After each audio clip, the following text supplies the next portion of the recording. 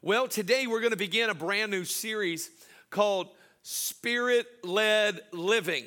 Spirit-Led Living. Now, we just came out of a series named Moral Compass. And I just had this thought as we came out of that time where we studied the Ten Commandments and we saw the principles behind the commandments, and we were all refreshed, and perhaps maybe you now see the Ten Commandments in a new light. But how many of you understand this? That a compass is only useful when you're moving. If you have a compass and you're standing still, you're not actually using the compass at its fullest potential. Because a compass is to give you a sense of direction while you're moving, while you're doing something. And so the Lord really put it on my heart to begin a series that will cause us as a body to begin to move in the principles that we've been learning. That God is going to begin to move us. That the time of simply listening and collecting notes and agreeing with sermon points is coming to a close, and the time of the church actually standing up in strength, people who know their God beginning to do mighty and great exploits, that time is upon us.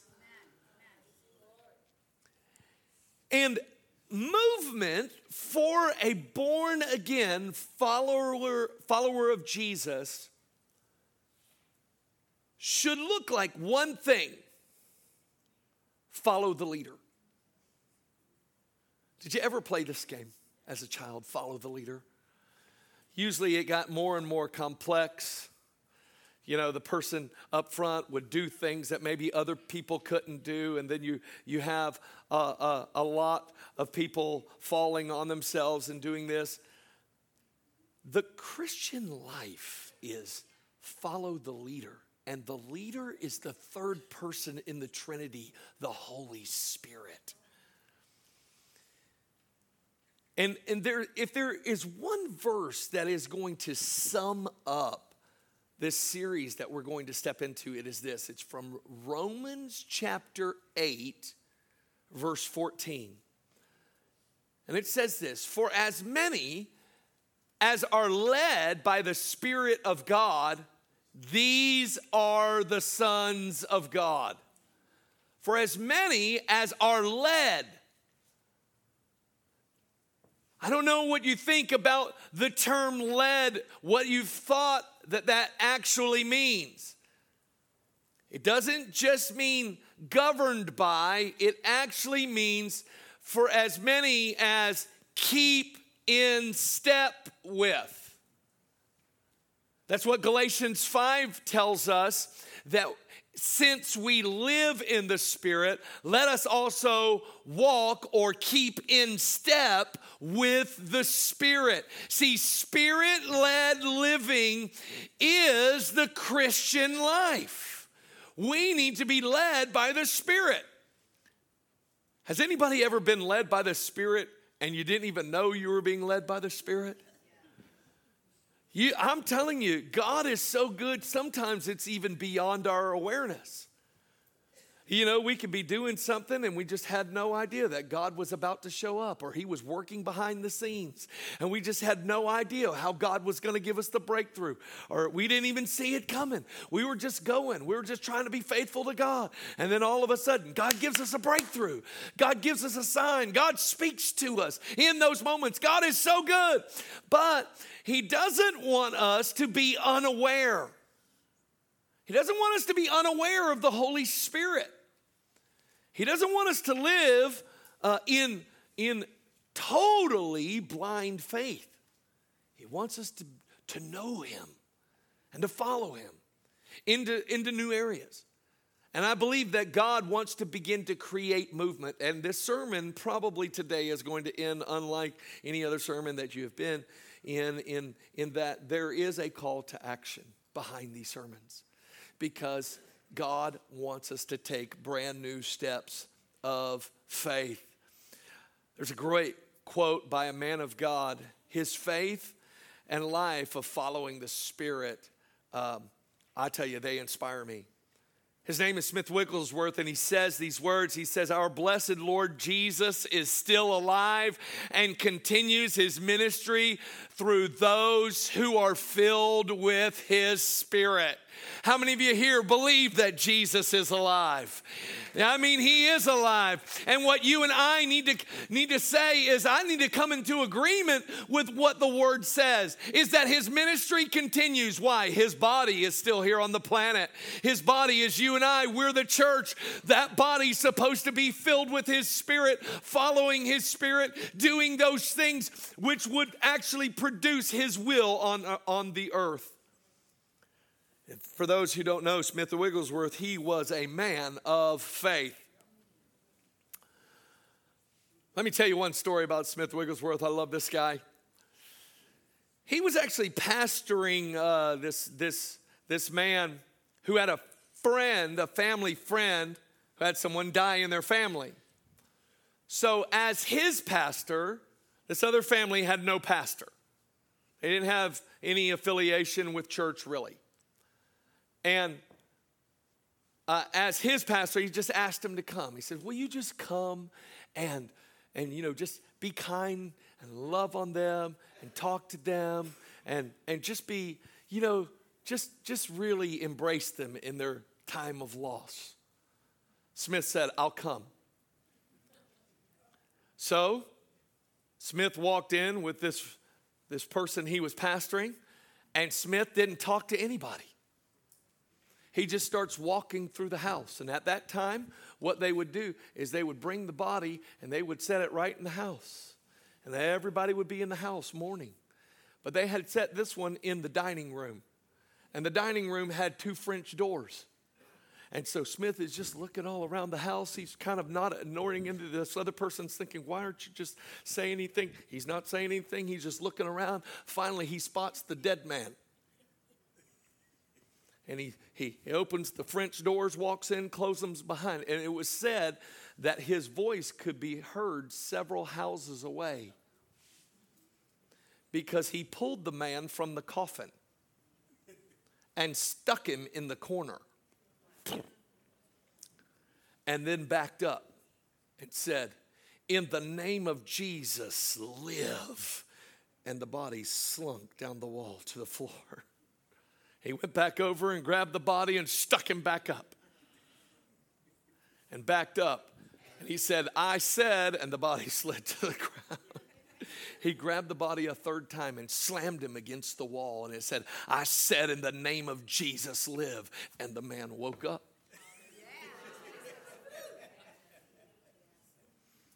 And the story goes, they greeted one another and walked out. 2 men. Arm in arm. And those who were upset that the pastor did not talk to them when he walked in, now didn't want to talk to the pastor. They were terrified. They were like, who is this man? And now he's alive. Their family member. It is said that Smith Wigglesworth raised some 16 different people from the dead, including his wife. And that's in the last century. His wife rebuked him for raising her from the dead. When she came back, the story is told this way. She said, Smith, I was with Jesus. He said, I know, I just wanted to talk. They talked for about 30 minutes, and then she laid back down and went right back home.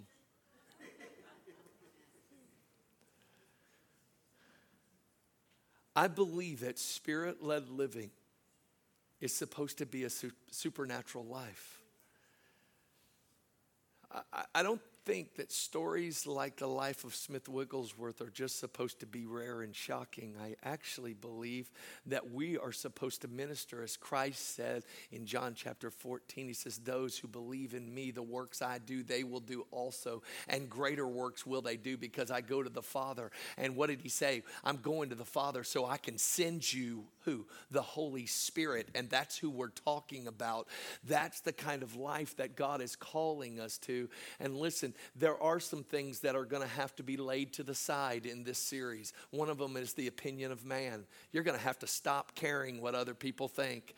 You're going to have to listen. And now listen, I'm not telling you to go into a funeral and drag somebody out of a coffin. But if you're convinced you're supposed to, call me, because I want to be there. And I will be filming. And we will put it up, regardless of your results. So I'm just saying,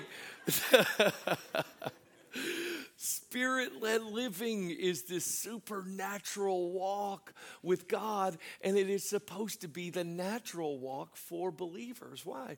Because God's supernatural. You know, many of us, we live in low-level struggles.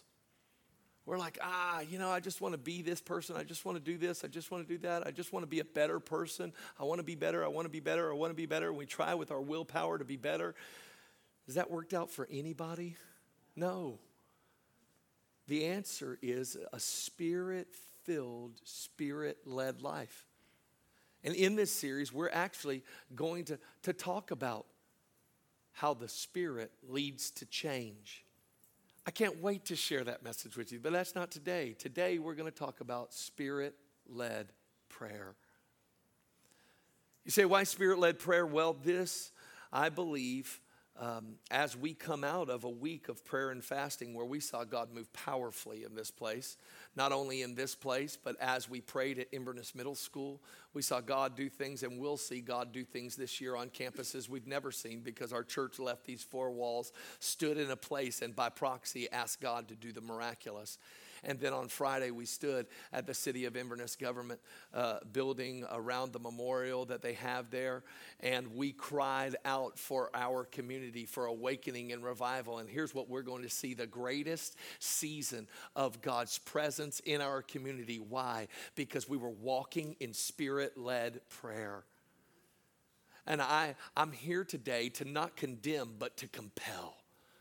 I'm compelling you to come and begin this journey.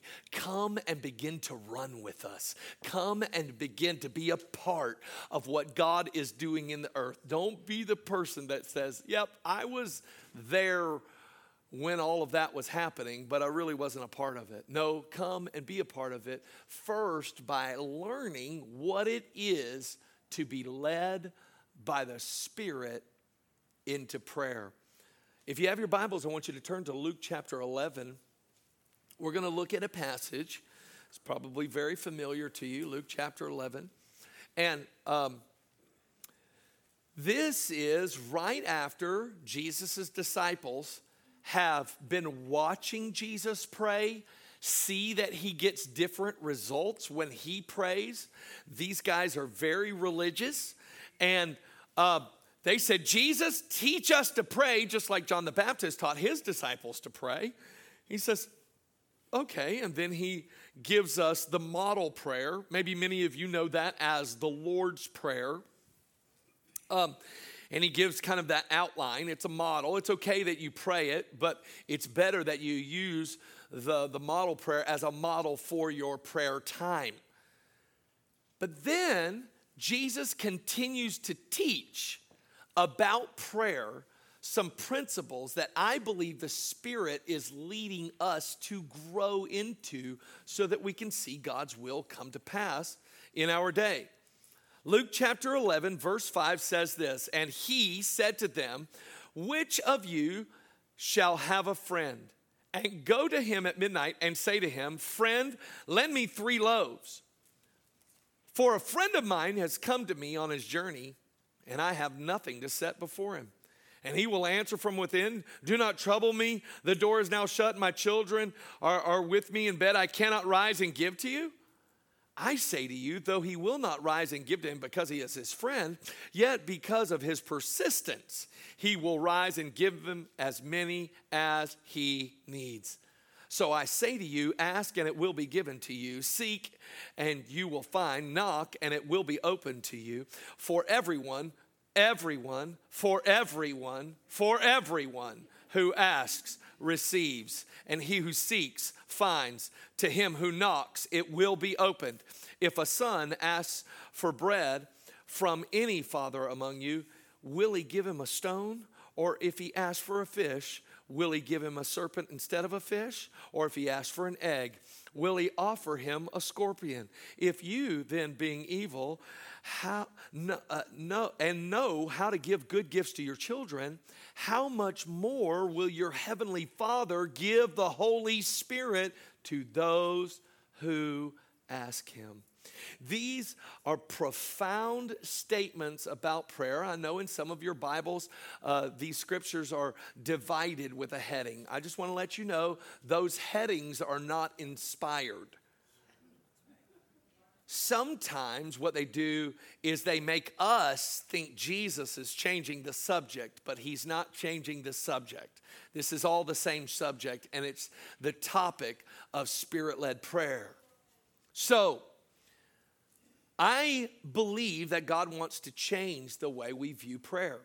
Now, whenever I was first born again, age 21, here's what I loved. I loved revival meetings. I loved people getting hands laid on them. And man, I loved seeing people get delivered. I loved being in the glorious worship. I loved the meetings. But there was one meeting I wanted no part of, a prayer meeting. Because at age, from age 0 to 12, I went to this really, really small missionary Baptist church. And I remember as a child accidentally walking in on the prayer meeting, and I thought it was a session on napping. Because everybody's kind of sitting around, kind of silently, just kind of. I never really understood prayer. I'm just a kid in these services. And I remember from the pulpit, there would be, one of the elders would say something like this. Anyone have any prayer requests today? No one would answer. And then any unspoken requests, and all these hands went up. I thought, somebody needs to preach on lying. Because all these people just lied. They're always like, yes, I have plenty of prayer requests.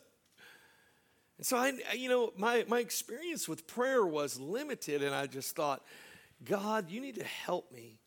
But when I really got together as a young man with other believers, and we began to pray, and God started to move, I thought, Lord, what have I been missing? Now, I don't think that our prayer meetings today look a lot like the prayer meetings they used to, because I believe that God is showing us things about how worship is prayer, how we are to engage God in prayer through his word, and how we can actually pray with a list and get things done. Matter of fact, we can pray 10 times more than somebody who doesn't have a list. Anybody ever try to pray without a list? You're like, dear God,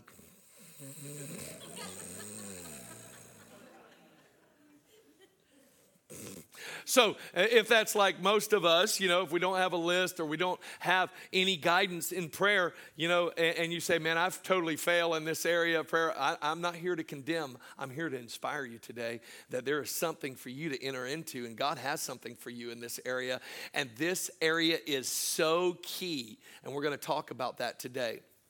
So, when we pray, led by the Spirit, let me give you a few points from this. First, we depend on God. This is what Jesus is teaching us.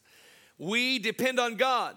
Jesus says, which of you shall have a friend and go to him at midnight and say, friend, lend me 3 loaves, for a friend of mine has come to me on his journey, and I have nothing to set before him.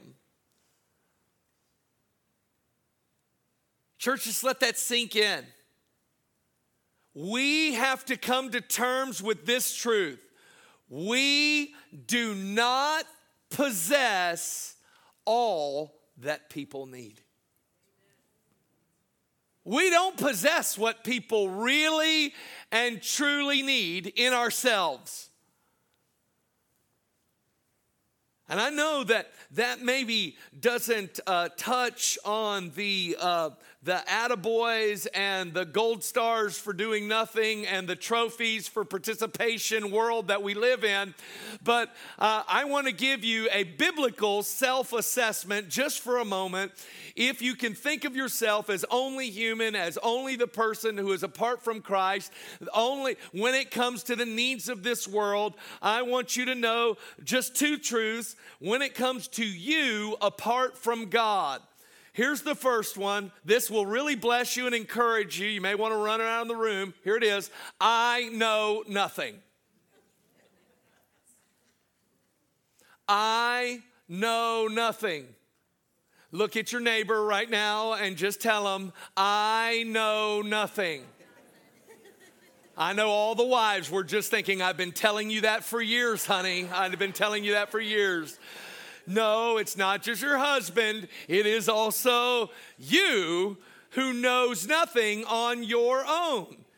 Here it is, 1 Corinthians 8:2. It says, if anyone thinks he knows anything, he knows nothing, as he ought to know. He says we ought to know, but we think that in ourselves we know some things. We think we know what the answer is for people. How many of you have you ever tried to solve someone's problem in your own strength? Maybe you just got up a lot of willpower and a lot of things to say, you know what, that's it. I'm going to go over there and I'm going to say something. And you went to your friend and they were having that problem. Perhaps they were dating a person that was just, a numbskull. You could see it coming. You're like, this is destined for disaster. And you went to them and you're like, you know what? You just need to stay away from him. You need to get away from her. She is going to be no good for you. And while you were there, they were like, you know what? You're right. You are right. You're like, good. And you left. And 30 minutes later, they're back with that person. What are you saying? You know what? We don't know what people need. We don't know. God knows. So we have to get to the place where we're saying, you know what, I need to accurately self-assess. I don't know. I don't know what I need to know in myself. How about this next one? This will really bless you. I am nothing. Oh, write that one down. I am nothing. 1 Corinthians 13:2 and says, and though I have the gift of prophecy and understand all mysteries and knowledge, though I have faith so I can move mountains, but have not love. By the way, God is love. You don't have love, you don't have God. He says, without God, what's it say? I am nothing. So what's this saying? This is saying we have to understand that in ourselves, we cannot be dependent on, so we must depend on God as the one who will supply to us. Now, I've got good news for every believer in here. If Jesus is the Lord of your life, boy, do I have some good news for you. 2 Peter chapter 1, it says, and he has given us all things that pertain to life and godliness through the knowledge of him who called us by glory and virtue. Man, I've got all things that I need when I'm in him, but apart from him, I know nothing and I am nothing. But in him, you have everything. Matter of fact, let me say it another way. Ephesians said that I am seated together with him in heavenly places. Jesus is sitting at the right hand of the Father. All angels are glorifying him, shouting. They're shouting, holy, holy, holy is the Lamb. They're saying, holy, holy, holy is the Lord God Almighty. And guess who's sitting with them? I am. And so are you if you're born again. You're seated with him in that place of authority. You have everything. Does Jesus have everything he needs? Yes, he does. And if you're in Jesus, you have everything that you need. But we need to understand that everything we need is accessed by prayer. You say, why? That's the way God set it up. Because he's a relational God. He doesn't want us to have all of these things and all of this authority and all this power apart from real relationship with him. Walking with him, following him. All things have been supplied through our relationship with God. And now listen, you should write this down. The greatest external evidence of your relationship with God is prayer. It's prayer. It's like, do you pray? You say, how can you say that? I thought there's lots of other things. Well, the reason I say it is there was a day when Jesus went into the temple courts and he turned over some tables. And this is what he said. He said, my house shall be called a house of prayer for all nations, but you've made it a den of thieves. These men were selling things that were necessary for worshiping God. They've traveled many, but they were gouging people. They saw it as a means for profit.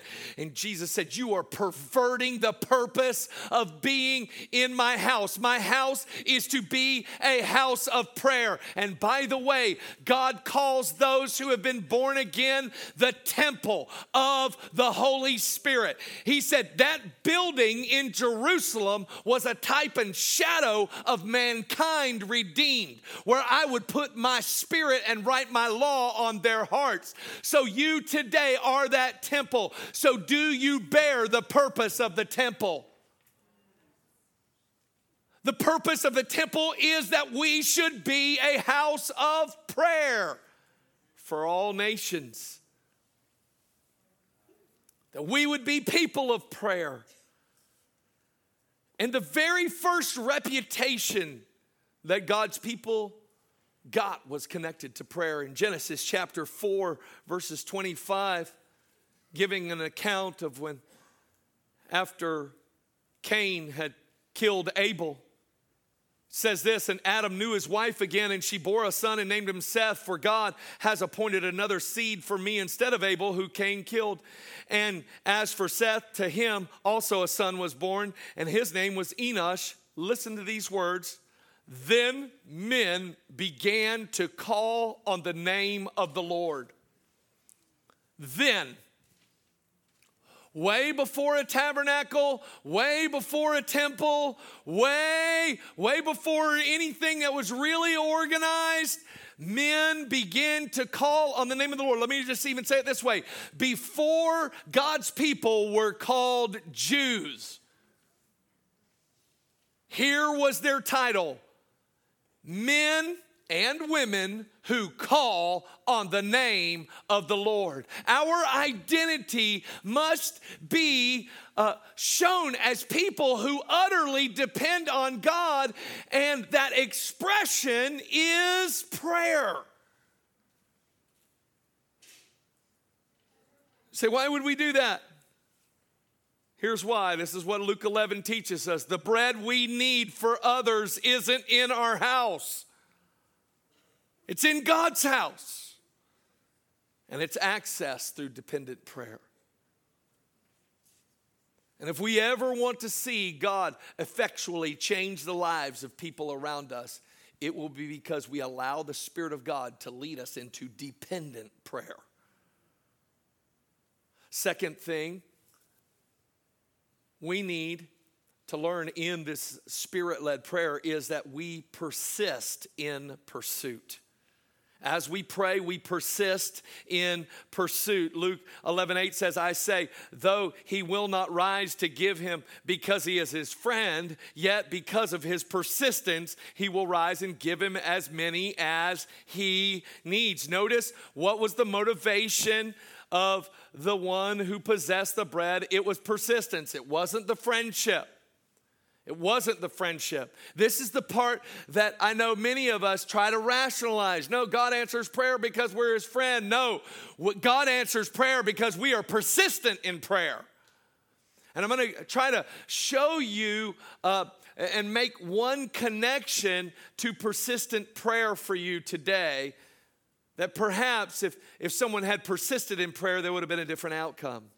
5 times Jesus used a term to describe people who were not walking in all that was available. That term, 5 different times, is translated little faith or unbelief. Little faith.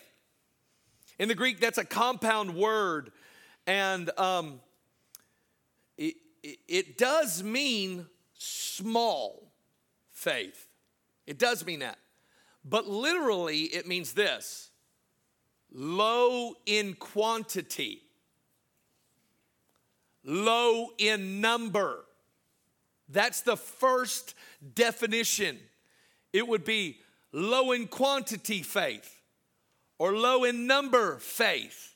That's why we kind of say it as little faith or small faith. So let me take you to one of the times where Jesus uses this word. Many of you would know the scene that comes before. It's when Jesus was transformed on the mountain. It's called the Mount of Transfiguration. I actually saw that mountain. It's a very high mountain. Very high mountain. It's snow-capped. It's beautiful. Now, the story goes, Peter, James, and John, with Jesus, go up to this mountain. All the glory that's on the inside of Jesus now begins to shine out of him. Elijah and Moses show up. And then what does Peter do? He doesn't stay quiet. He speaks up like he always does and says, it's good for us to be here. He's basically saying, let's never go home. It's like one of our kids. Let's never go home. We go on vacation. We're never going home. This is the best place. Okay. And then he says, here's what we can do. Here's the plan. We're going to build a little house for Elijah, and we're going to build a little house for Moses, and Jesus is going to build you a little house. And then all of a sudden, the Father speaks up in that moment and brings correction. He says, and this voice thundered, this is my beloved Son. Hear him. And they all fall to the ground. And then when they look up, they see none but Jesus. Now, there's something going on at the bottom of the mountain. While all this glory is going on at the top of the mountain, a father brings his demon-possessed son, this son that is moonstruck, some of your Bibles would say. And he's dealing with epilepsy or something like that. And so he's throwing himself into the fire, into the water. And here are 9 disciples who have had all kinds of success in ministry. They have prayed for demon-possessed people and seen them delivered and seen them healed. And now they're down on the bottom of the mountain dealing with this demon while they're up there in the glory. Any moms ever felt that way when you have the infants and you're trying to nurse them and everybody else is in the church service? God bless the nursery workers. Okay, I know you felt this way. Okay, so God bless you for doing all that you do. But here's what happens. They come down the mountain and Jesus says, "O you of little faith." He rebukes the demon. The boy is set free. Now the disciples come to Jesus. And in verse 19, Matthew 17:19, this is what it says. Then the disciples came to Jesus privately and said, "Why could we not cast it out?" So Jesus said to them, "Because of your," and here's the word in Greek, "unbelief," or little faith. "For assuredly I say to you, if you have the faith of a mustard seed, you will say to this mountain, move from here to there, and it will move, and nothing will be impossible to you. However, this kind does not go out except by prayer and fasting." Now, I want you to see that Jesus is connecting the breakthrough to prayer. But he's used a word. He says, "You're low in quantity faith." We've just read in Luke 11 that we're supposed to be persisting in prayer. How many of you have ever been in a situation where you prayed for something and it didn't happen and you stopped praying? When Jesus came down the mountain, the disciples were not praying for the boy. They were done. They gave up. And he says this word, you who are low in faith. Could it be they shouldn't have stopped praying? Could it be that this story, and I'm just saying, could it be? Could it be that this story would have looked radically different if those 9 disciples had persisted in prayer?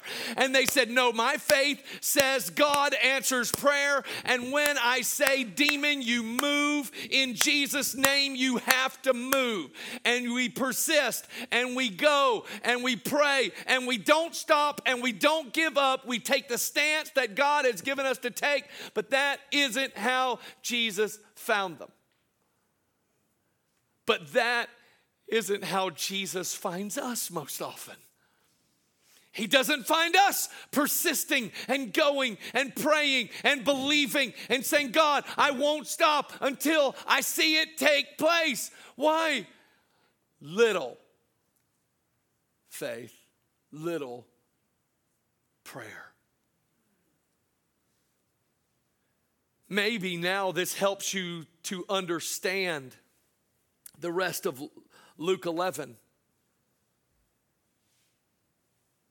That not only is our faith and confidence in God low, but our prayers are low in number, or we stop too soon before God yields his desired result. Oh, remember this too, when it comes to persistent prayer, that God isn't only changing the person that you're praying for, that God is not only changing the situation that you're praying for, it could be that God is changing you. He is helping you to discover a character in Christ that you did not know that you possessed when you persist in prayer. That's why in the Amplified Version, Luke 11 says, so I say to you, ask and keep on asking. It shows the tense of the Greek. And it will be given to you. Seek, keep on seeking, and you will find. Knock and keep on knocking, and the door will be open to you. For everyone who keeps on asking persistently receives. And he who keeps on seeking persistently finds. And to him who keeps on knocking persistently, the door will be opened. A persistent prayer life is the privilege of a believer birthed in this passion. We know God answers prayer. This says everyone who asks, everyone who asks, everyone who asks receives.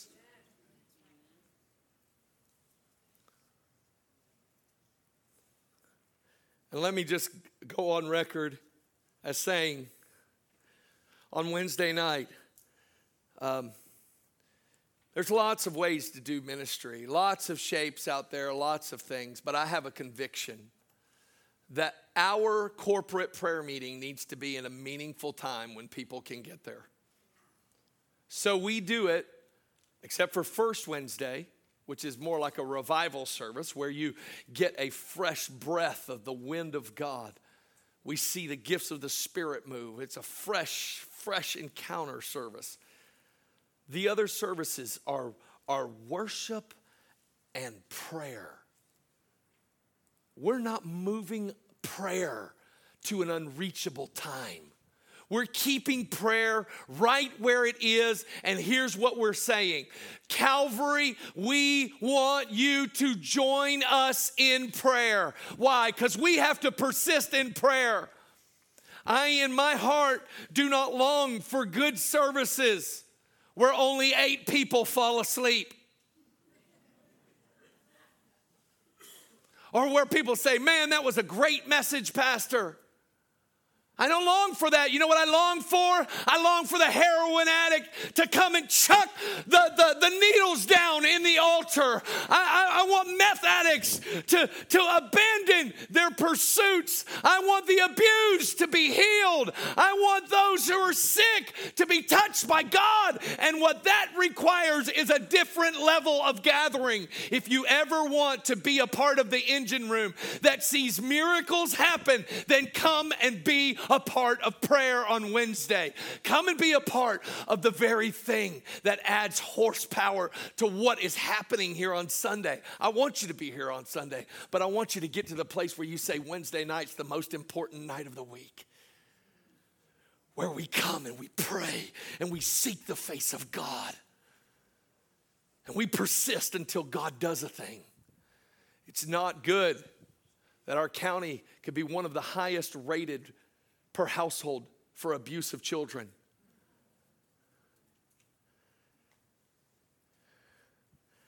All while we clap our hands and sing, great and mighty is he.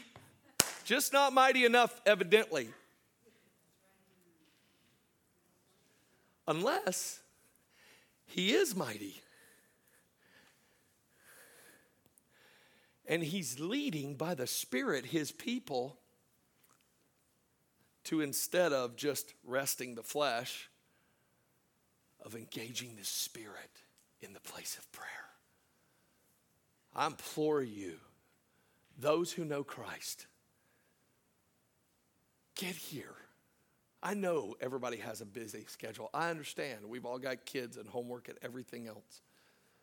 But when you can, get here. Be a part of the prayer that is going to change this region. The last thing that you need to know is that when we pray, led by the Spirit, we receive good gifts. We receive good gifts. Luke 11:11 says, if a son asks for bread from any father among you, will he give him a stone? And if he asks for a fish, will he give him a serpent instead of a fish? Or if he asks for an egg, will he offer him a scorpion? If you then, being evil, know how to give good gifts to your children, how much more will your heavenly Father give the Holy Spirit to them who ask? Listen, God's answers to prayer reflect his nature. And Psalm 25 verse 8 says this, oh, taste and see that the Lord is good. Blessed is the man who trusts in him. Listen, we need to get to the place where we say, man, we can seek God and he's not going to give us something bad. I've heard enough bad preaching about I prayed for patience and God gave me trouble. Not according to Luke 11. That's enough of that nonsense. When you want patience, here's what God gives you. He gives you the Holy Spirit. Because patience is a fruit of the Spirit. It's not a fruit of you. Maybe what you are asking for is, I want the willpower to endure trouble. God just translated what you are asking. I want the willpower. Well, if you want willpower, here's trouble. But if you want patience, which is a fruit of the Spirit, here's what happens. God comes with his presence. God knows how to give good gifts. There is nothing off limits to us in the area of asking God for gifts in prayer. And God knows how to give us good gifts, but many believers, we simply don't ask. James 4 tells us that. He says, you lust, you want, you have these desires and you don't have. You murder and covet and can't obtain. You fight and war. Listen, you fight and war. Yet you do not have because you do not ask. He goes, and then you're asking and you don't receive because you ask amiss that you may spend it on your pleasures. He's saying, listen, the point is that you don't possess what God wants you to possess because we're not asking. We have to get to the place where we are entreating heaven, led by God's Spirit, asking for him to change. This is why we contend for schools. This is why we say, God, not one suicide this year in our school system. Not one. Could it be that we've had some of the tragedy that we've had because we didn't ask? I want to be led by God. I want to ask for some audacious things. I want to ask for more than enough for God's kingdom. I want to ask for an awakening and revival that causes all of you to get activated. You have to start discipling people in your living room. You're going to have to clean that joker up because people are coming.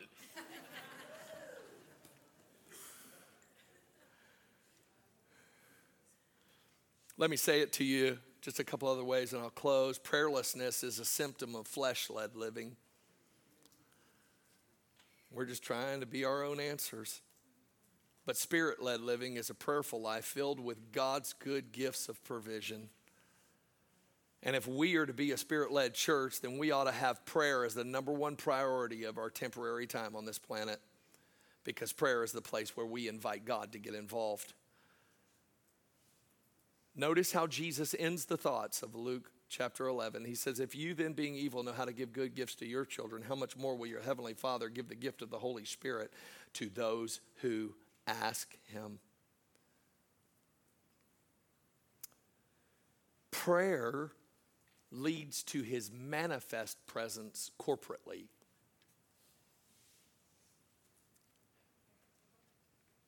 And prayer leads to his abiding presence personally.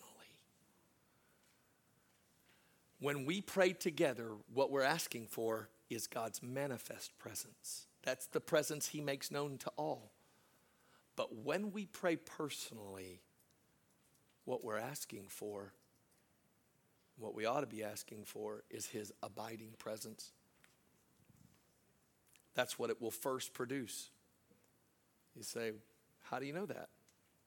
Romans 10:13, and I'll finish with this. And all who call on the name of the Lord shall be saved. What is that? Prayer. If you're here today and you don't have a relationship with God, I'm telling you there's a prayer that he'll hear today. Call on the name of God to save you. Call on the work of Jesus. Repent and turn, saying, man, I'm letting go of this life. I have lived this path of destruction, trying to help myself and help others, and it has led to a mess. But now I'm turning to Jesus. When you pray, God's abiding presence will come. When we pray, his manifest presence will come.